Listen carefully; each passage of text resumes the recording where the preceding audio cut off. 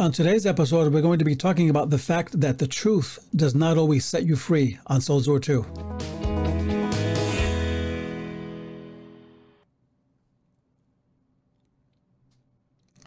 And welcome to Soul Zero 2. This is the podcast that is putting the oxygen back into the Christian life one soul at a time. And today I'd like to share with you just for a moment this simple idea that the truth doesn't always set you free. And what do I mean by that? You've heard the cliches, the overdone sentences that people, however they frame this, but we've heard all of the cultural cliches. The truth will set you free. And often it's meant in 1,000 different ways. But where did this saying come from? And what does it really mean? And does it guarantee that just any truth will set you free? And in today's context, I'm speaking of the truth of God versus my truth or this truth or that truth. The truth of God's word, the truth of who God is, and the truth of Christ.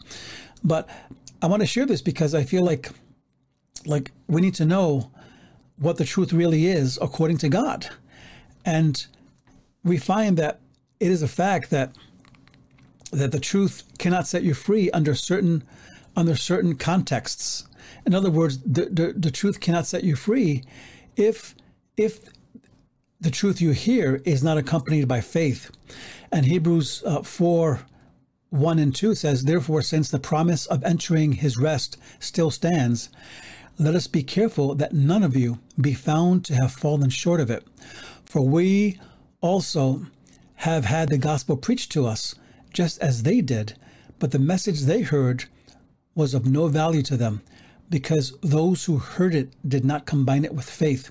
So in this case, you realize that they're exposed to the truth, they hear the truth, they're right in front of the truth, and the truth is hitting them, but they didn't combine it with faith. So they fell short of it. Because it's not enough to hear the truth. It's not enough to say, I believe in the truth. That truth that God gives you must be mixed with faith to the point where you obey it and know it, and it transforms your life. And we also find that this verse tells us it's possible to fall short of this. And there's another scripture I'll give you in a second, but let me first say this. We can hear the message of Christ and give a nod of approval, but what does it benefit if we don't do something about it? And so here's the next scripture I want to give you, just to show you what I'm saying today. Hebrews 11:16. Now without faith, it is impossible to please God, because anyone who comes to him must believe that he exists and that he rewards those who earnestly seek him. So I say that to say that the truth cannot set you free if it's not mixed with faith. But also there is this reality that the truth cannot set you free if you're not obeying the truth that you know. It's one thing to say, I heard it and it was a great message. Man, that was powerful. I've been preaching for maybe 35 years now, and I've heard people say, oh, that was an awesome message and all this. But what does that really mean if you don't obey it? If you don't follow Christ? If you don't follow through with what you're hearing? And that's why it says in John 8:31, it says, to the Jews who had believed in him, Jesus said, if you hold to my teaching, you are really my disciples. Then you will know the truth, and the truth will make you free. Do you see how what it really means when he said that truth setting you free is not based on a truth you discovered about yourself, but it's all about God and his truth. And the fact that his truth sets you free when you obey him, when you give your life to him. And James talks about hearers and doers in James 2:26. And James says, as the body without the spirit is dead, so faith without deeds is dead. But here's another one I want to give you, that the truth cannot set you free if you're not coming under the yoke of Christ and the Holy Spirit. What do I mean by that? Jesus talked about taking his yoke upon us, right? In Matthew 11, for his yoke is easy and his burden is light. And his yoke is his teaching. It's his discipleship. It's coming under him and saying, Lord, transform me. But then in Romans 8:26, it says the Spirit bears our infirmities or helps us with our infirmities. And the infirmities are not just problems or sickness or whatever. It could be that, but I believe it's our struggle. He helps us. He helps grow us. He helps mature us, and he helps us with the infirmity of the flesh of what drags us down from following God.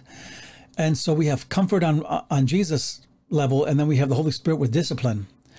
So we have emotional obedience, right? He wants us to surrender all of our emotions, all of our minds, all of our wills to him in every way. But also, I want to say this also, that the truth cannot set you free if you continue choosing facts over truth. And this is about walking by faith.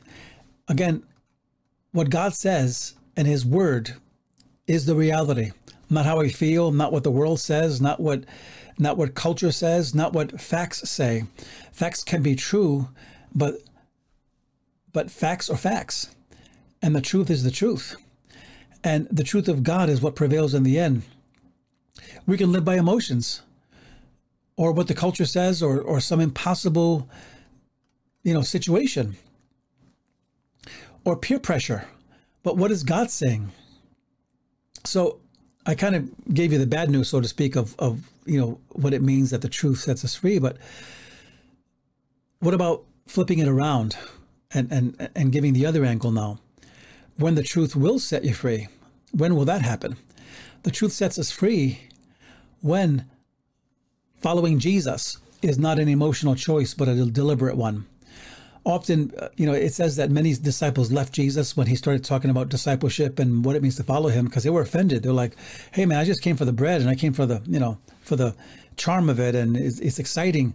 But man, to think I have to pay a cost of giving my life, I don't know about that. But following Jesus is more than an emotional experience. It is a deliberate choice.